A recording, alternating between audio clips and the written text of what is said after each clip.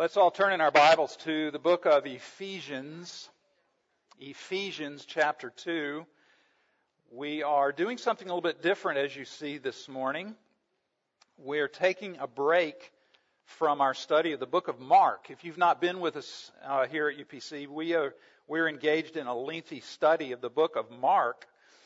But we're going to break from that today and the next 2 Sundays. And we're going to talk about peacemaking. And I want to tell you why we're doing this.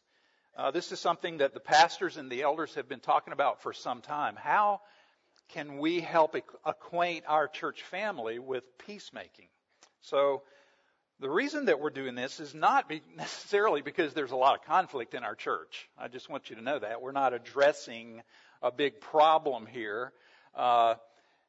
God has really blessed UPC over the years with an amazing kind of peace. I've never been in a church family like this, and it's wonderful.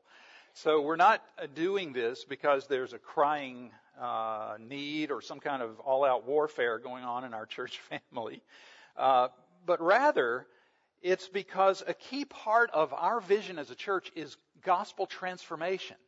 And when we look into God's Word and study it together and learn about what He teaches in the Bible, we are transformed. We become more like Jesus. And after all, Jesus is called in the Bible the Prince of Peace. He is the peace child. So if we would become more and more like Jesus, it behooves us to study and learn about peacemaking. We had a seminar back in January called Resolving Everyday Conflict. I don't know if some of you were there that evening. And then in February, we hosted a conflict coaching training event. And right now, unbeknownst to most of you, we're in the process of putting together a peacemaking team in order to coach people through conflict, because it will indeed happen. In fact, that's the other reason why we felt it would be important to do a peacemaking series to get us prepared, to get us equipped as a church family. Because the more you and I as a church try to be a gospel community, the more that our life groups seek to become gospel communities, we are going to have conflict. It's just a natural outgrowth of spiritual maturity.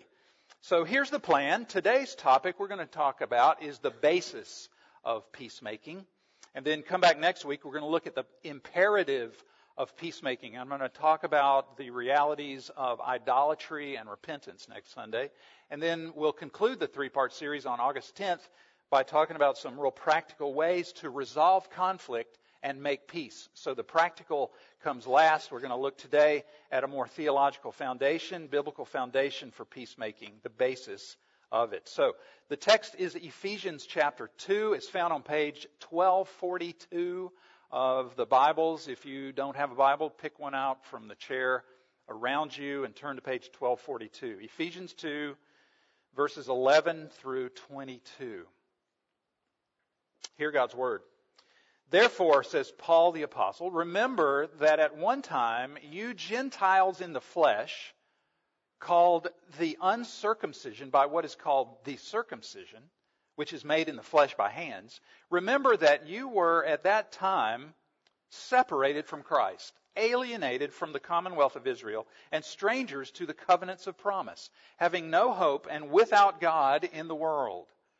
But now in Christ Jesus, you who once were far off have been brought near by the blood of Christ. For He Himself is our peace, who has made us both one, and has broken down in His flesh the dividing wall of hostility by abolishing the law of commandments expressed in ordinances, that He might create in Himself one new man in place of the two, so making peace, and might reconcile us both to God in one body through the cross, thereby killing the hostility. And He came and preached peace to you who were far off, and peace to those who were near. For through Him we both have access in one Spirit to the Father. So then, you are no longer strangers and aliens, but you are fellow citizens with the saints and members of the household of God, built on the foundation of the apostles and prophets, Christ Jesus Himself being the cornerstone, in whom the whole structure, being joined together, grows into a holy temple in the Lord.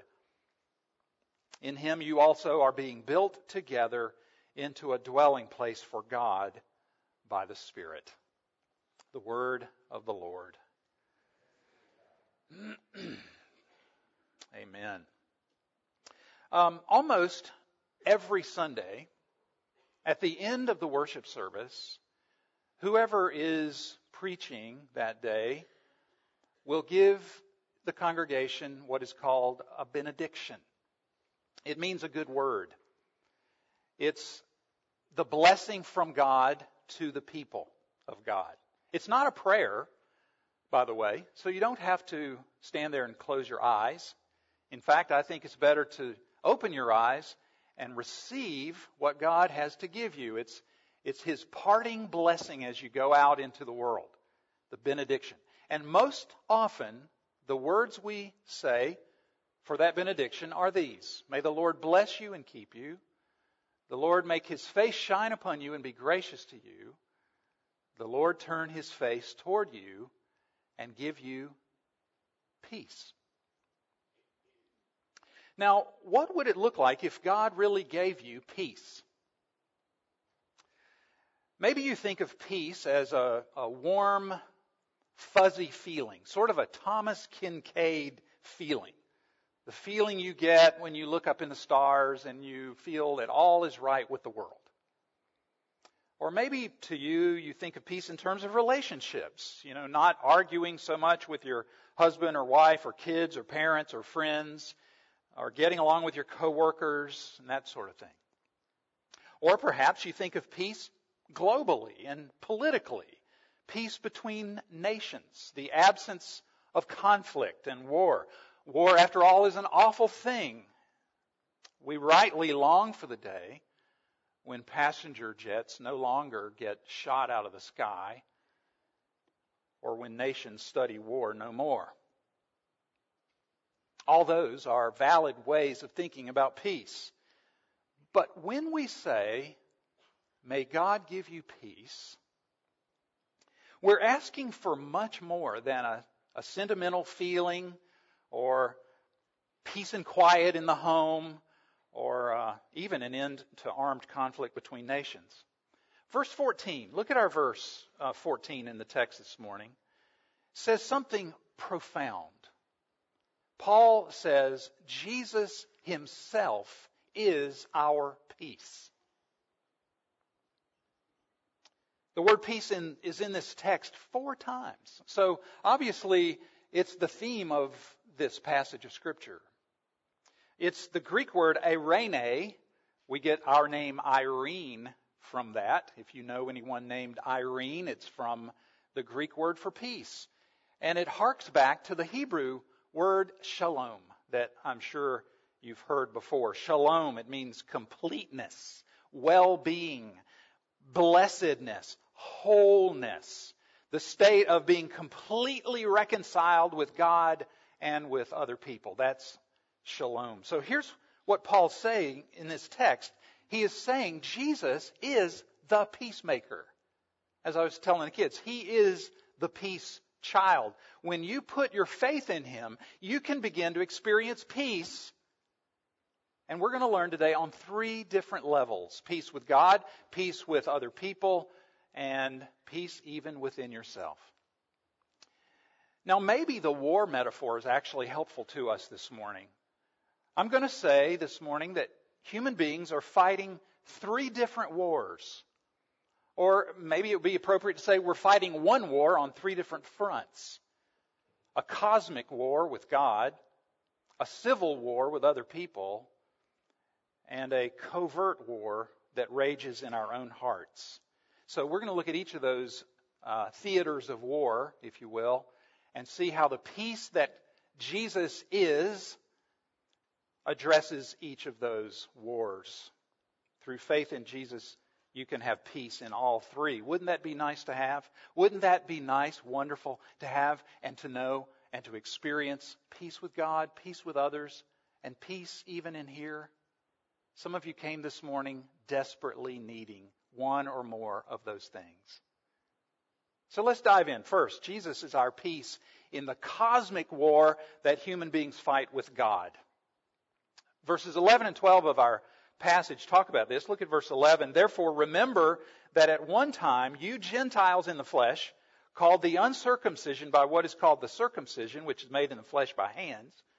Remember that you were at that time separated from Christ, alienated from the commonwealth of Israel, strangers to the covenants of promise, having no hope and without God in the world.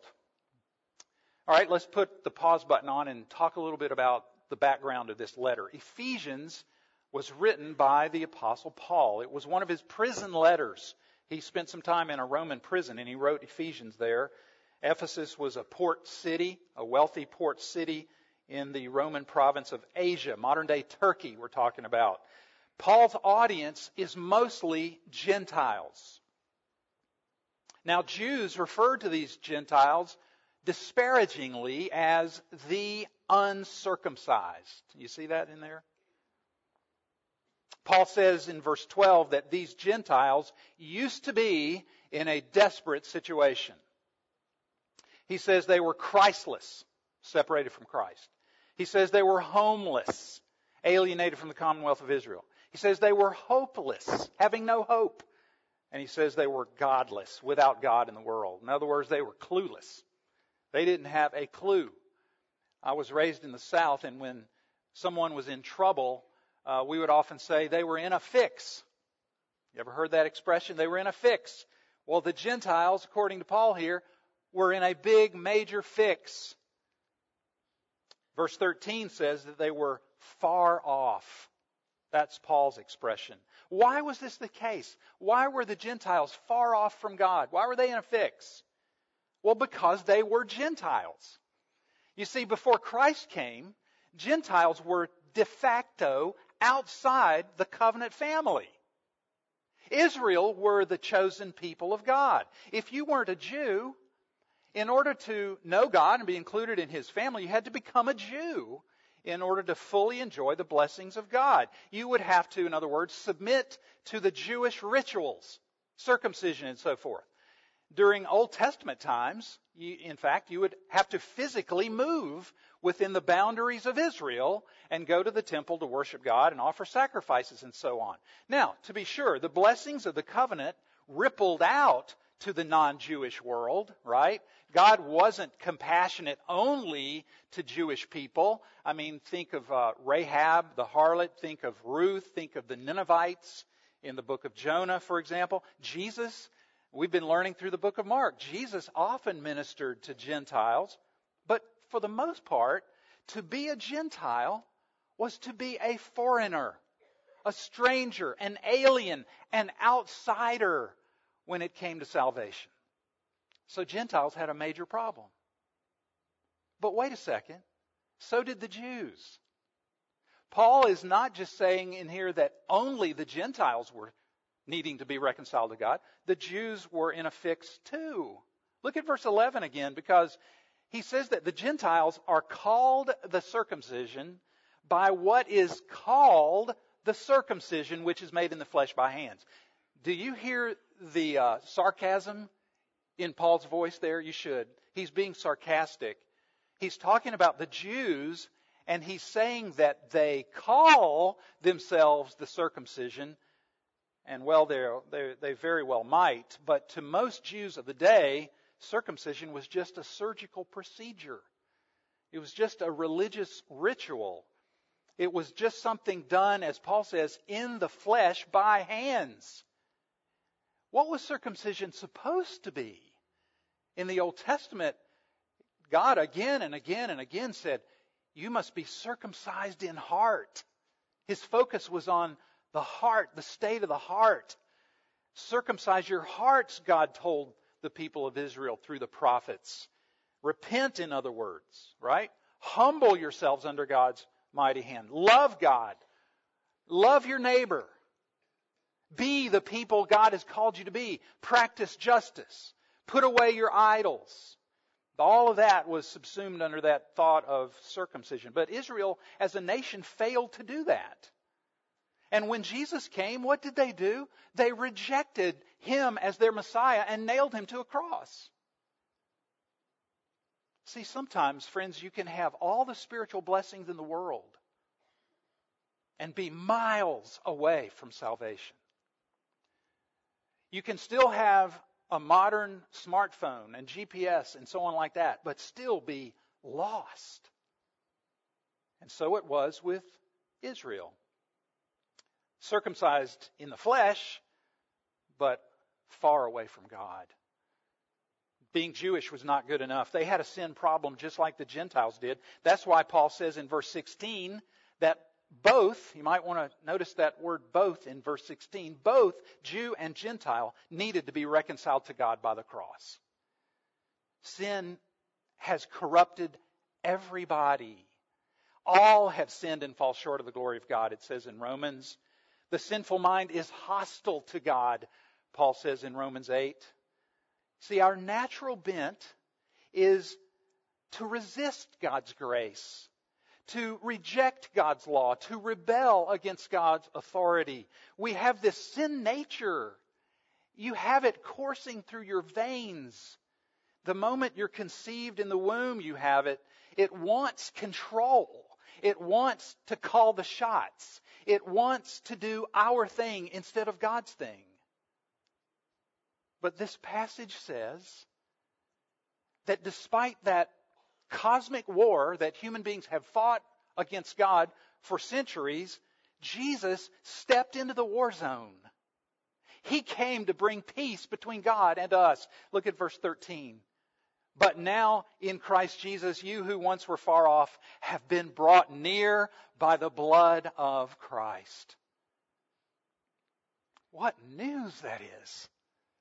Later this year, we're going to be marking, I don't know if you remember this, but the 25th anniversary of the collapse of communism in Eastern Europe and the end of the Cold War. November 9th, 1989, that was when the German people started tearing down the wall separating East and West Berlin. This wall had divided Germany for almost 30 years. 26 miles long this wall was, made of concrete slabs 12 to 15 feet high. But as the wall fell, and many of you know these pictures and you remember the news reports, the mayor of West Berlin said, "We Germans are the happiest people on earth." 2,000 years ago, a much, much more impenetrable wall was dismantled by the blood of Jesus Christ. It was a wall that our sin had erected between God and us. We were His enemies. We didn't want God to rule over us. We deserved His curse and His wrath, but Jesus became that curse for us. His death on the cross tore down that wall, and that's why we could sing earlier today, "Let us love and sing and wonder. Let us praise the Savior's name. He has hushed the law's loud thunder. He has quenched Mount Sinai's flame. He has washed us with His blood. He has brought us nigh to God." That is really good news. Peace with God. But Paul wants to say more than this.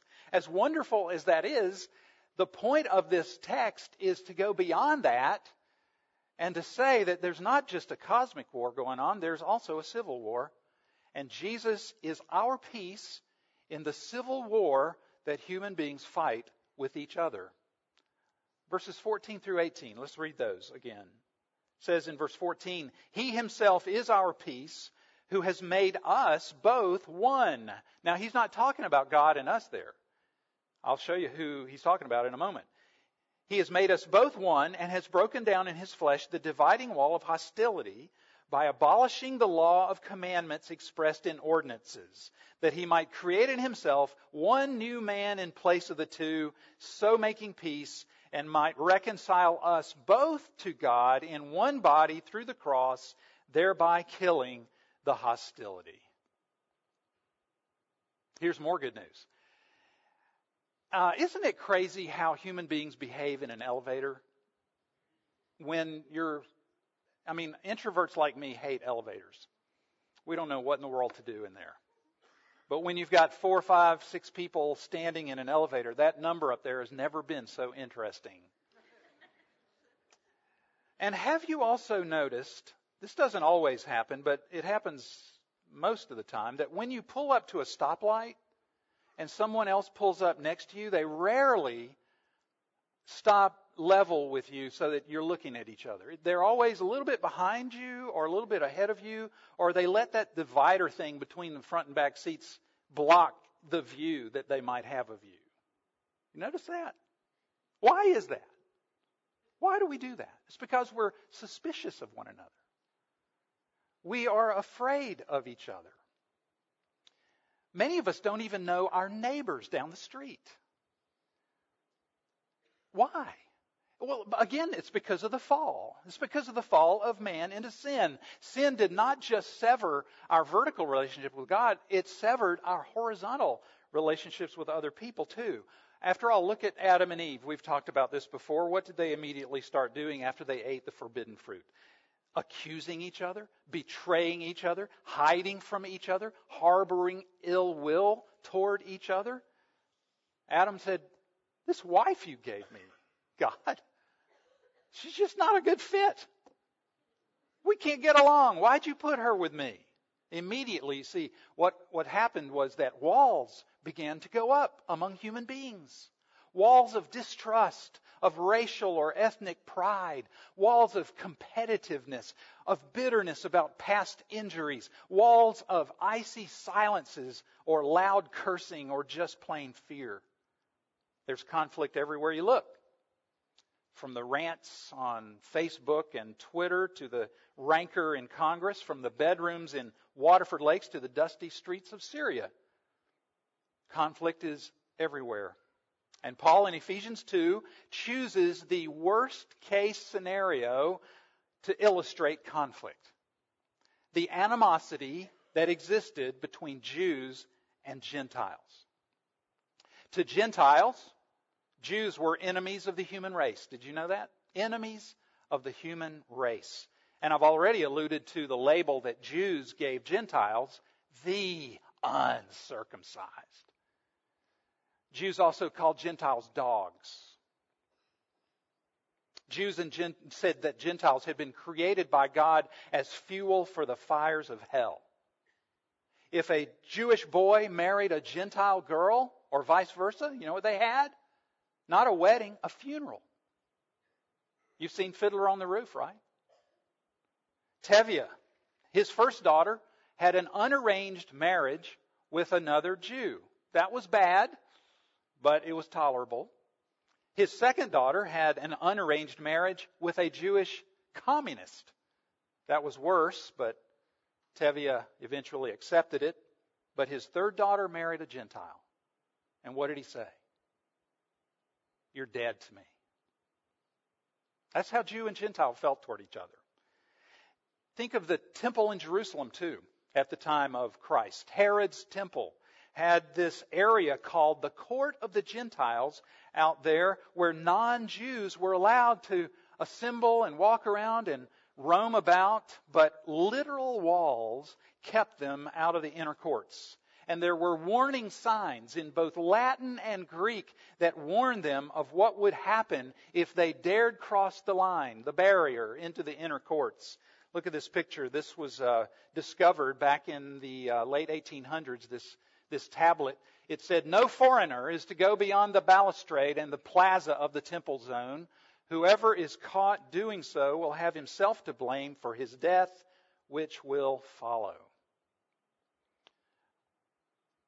I grew up in the days in South Carolina when there were signs on water fountains that said white and colored. Signs on restrooms, whites, colored. Signs on doctor waiting rooms, whites and coloreds. We couldn't even swim in the same swimming pool with people of the opposite race. Same thing, see? Same kind of deal. Hostility, hate, discrimination, conflict between diverse groups of people created in the image of God. But God says that this civil war that rages between people has come to an end for all who are in Christ. Look at verse 14. He has made us both one. He's talking about Jews and Gentiles, or any two diverse groups. He has made us both one. He has broken down in His flesh the dividing wall of hostility. Now, how, we might ask, did Jesus bring Jew and Gentile together? Well, verse 15 is the answer. Verse 15 says that it was by abolishing the law of commandments expressed in ordinances. Now, this doesn't mean that Jesus abolished the moral law, the 10 Commandments, in other words. No, the 10 Commandments are still our rule to follow. What Jesus did was, He set aside all of those ceremonial laws and rules that separated Jews and Gentiles.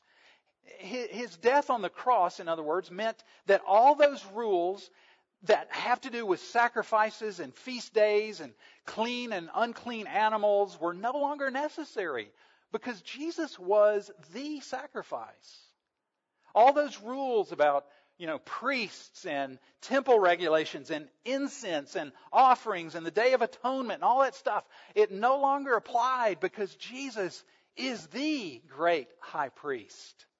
Jesus fulfilled those things in Himself. And so they were rendered inoperative. So the message of the gospel is that now there is one new man, verse 15. One new man in place of the two. Now get this is super important. Jesus did not turn Jews into Gentiles, nor did He turn Gentiles into Jews. Rather, He created a whole new race, that race called Christian. And into that race, He puts every single person who repents of sin and trusts in Jesus. It doesn't matter who you are or where you've been or what you've done. At the foot of the cross, you are loved and cherished by the Father. When you walk through the doors of an evangelical, Bible-believing, gospel-centered church, you leave all the labels outside. We are one in Christ. Jesus has removed the barriers. I love how our friend Steve Brown, who many of you know, puts it. He said, everybody who belongs to Jesus belongs to everybody who belongs to Jesus. Jesus didn't come just to rescue us from sin and save us from hell. That was awesome. But what Jesus also did was He came to create a new community called the church. And He longs for His church to be a place of peace. What did Jesus pray for in John 17? Holy Father, may they, speaking of us, be one as we are one. Listen, if there can be peace anywhere on earth, it ought to surely be among Christians. It's very grievous to our Savior when we, like Adam and Eve, hide from each other.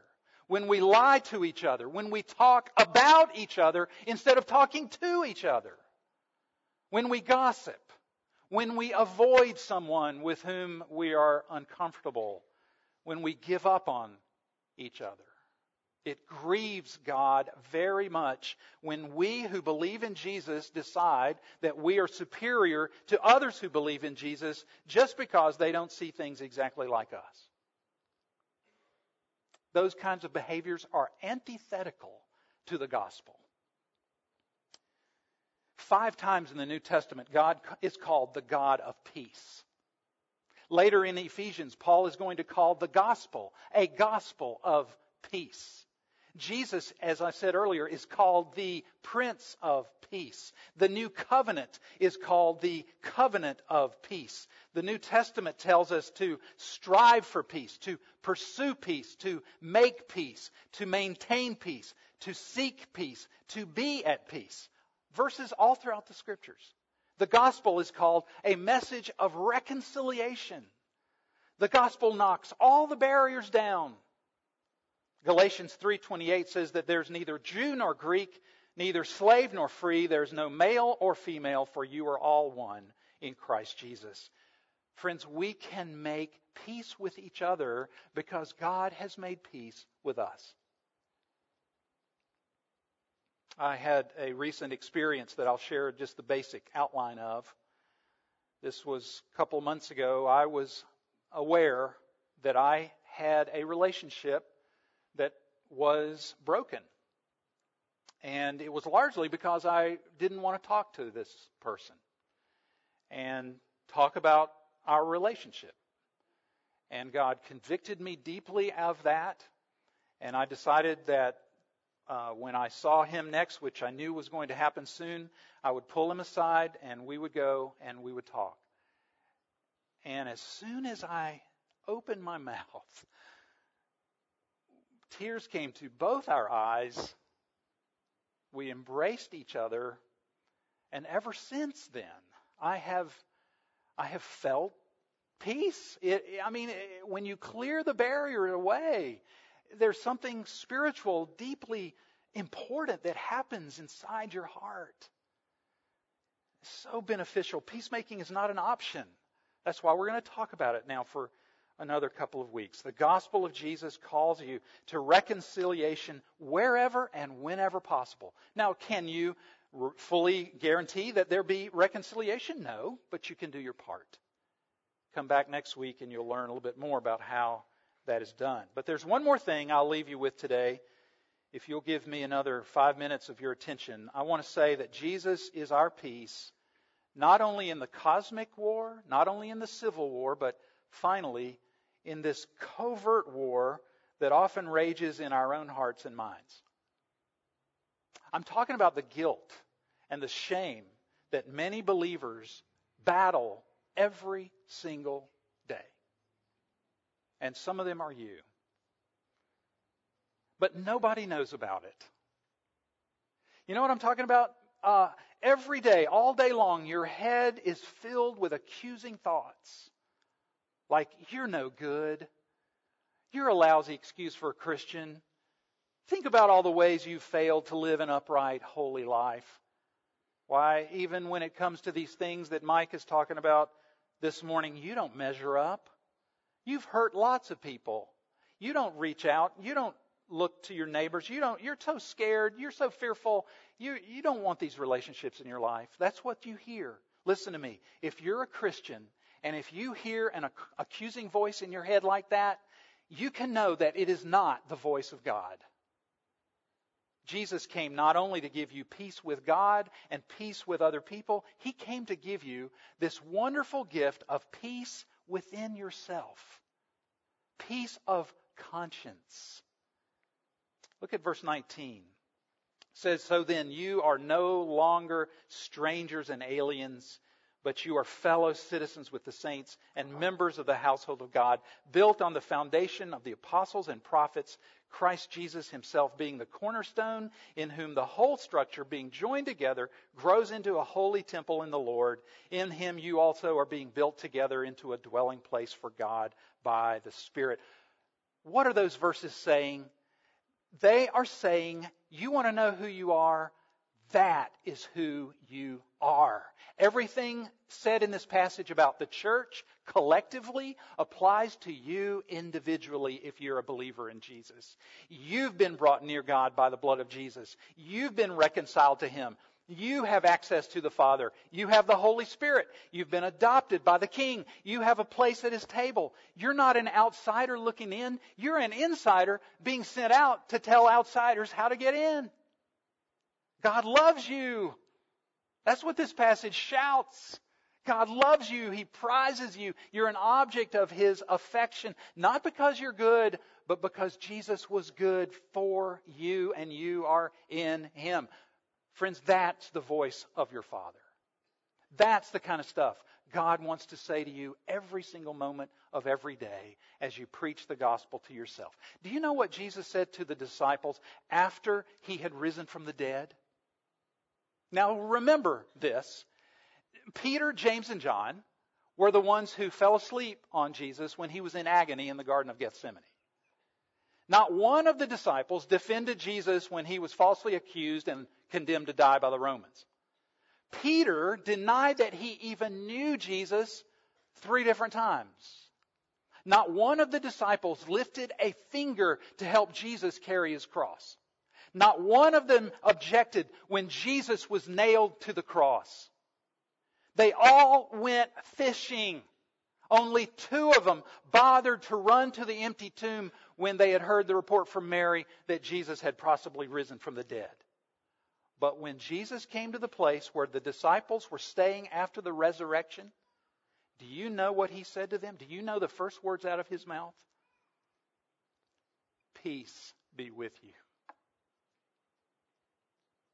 Wow. Peace be with you. After all that sin, after all that hurt, shalom, be complete, be whole, well-being, blessedness, be reconciled. You tell that conscience of yours to give you a break. You are no longer a stranger and an alien. You're a fellow citizen with all the saints, a member of the household of God. Jesus is your cornerstone. He shapes you. He sustains you. He has placed you in His body, the church, and along with all your brothers and sisters in Christ, you're being built into a dwelling place for God by the Holy Spirit. The war is over. Jesus won. Peace be with you. Let's pray. Lord, I remember what Matt said in his sermon last week. He said that God always gives us more than we can handle, so we'll pray. Father, peacemaking is more than we can handle. It's against our nature to live in peace with others. We are proud, we are boastful, we are scared, we are ashamed. There are all these things that go on in our minds and hearts that cause peacemaking to be very difficult. But Lord, thank you that you have done the work. You have removed the walls separating us from you. You can help us remove the walls that separate us from other people. And Lord, you've even gone inside our hearts and you've said, shame and guilt be gone. Be at peace within yourself. Lord, I pray that if there be anyone here today who doesn't know what I'm talking about, that today that man, that woman, that boy or girl will find a time and a place to tell you that they need you. That they need you to step into their lives and cause the war to stop. The fighting, the anger, the hurt, the betrayal, the loneliness, the fear. We pray that peace will be something that all of us have today. In Jesus' name we pray. Amen.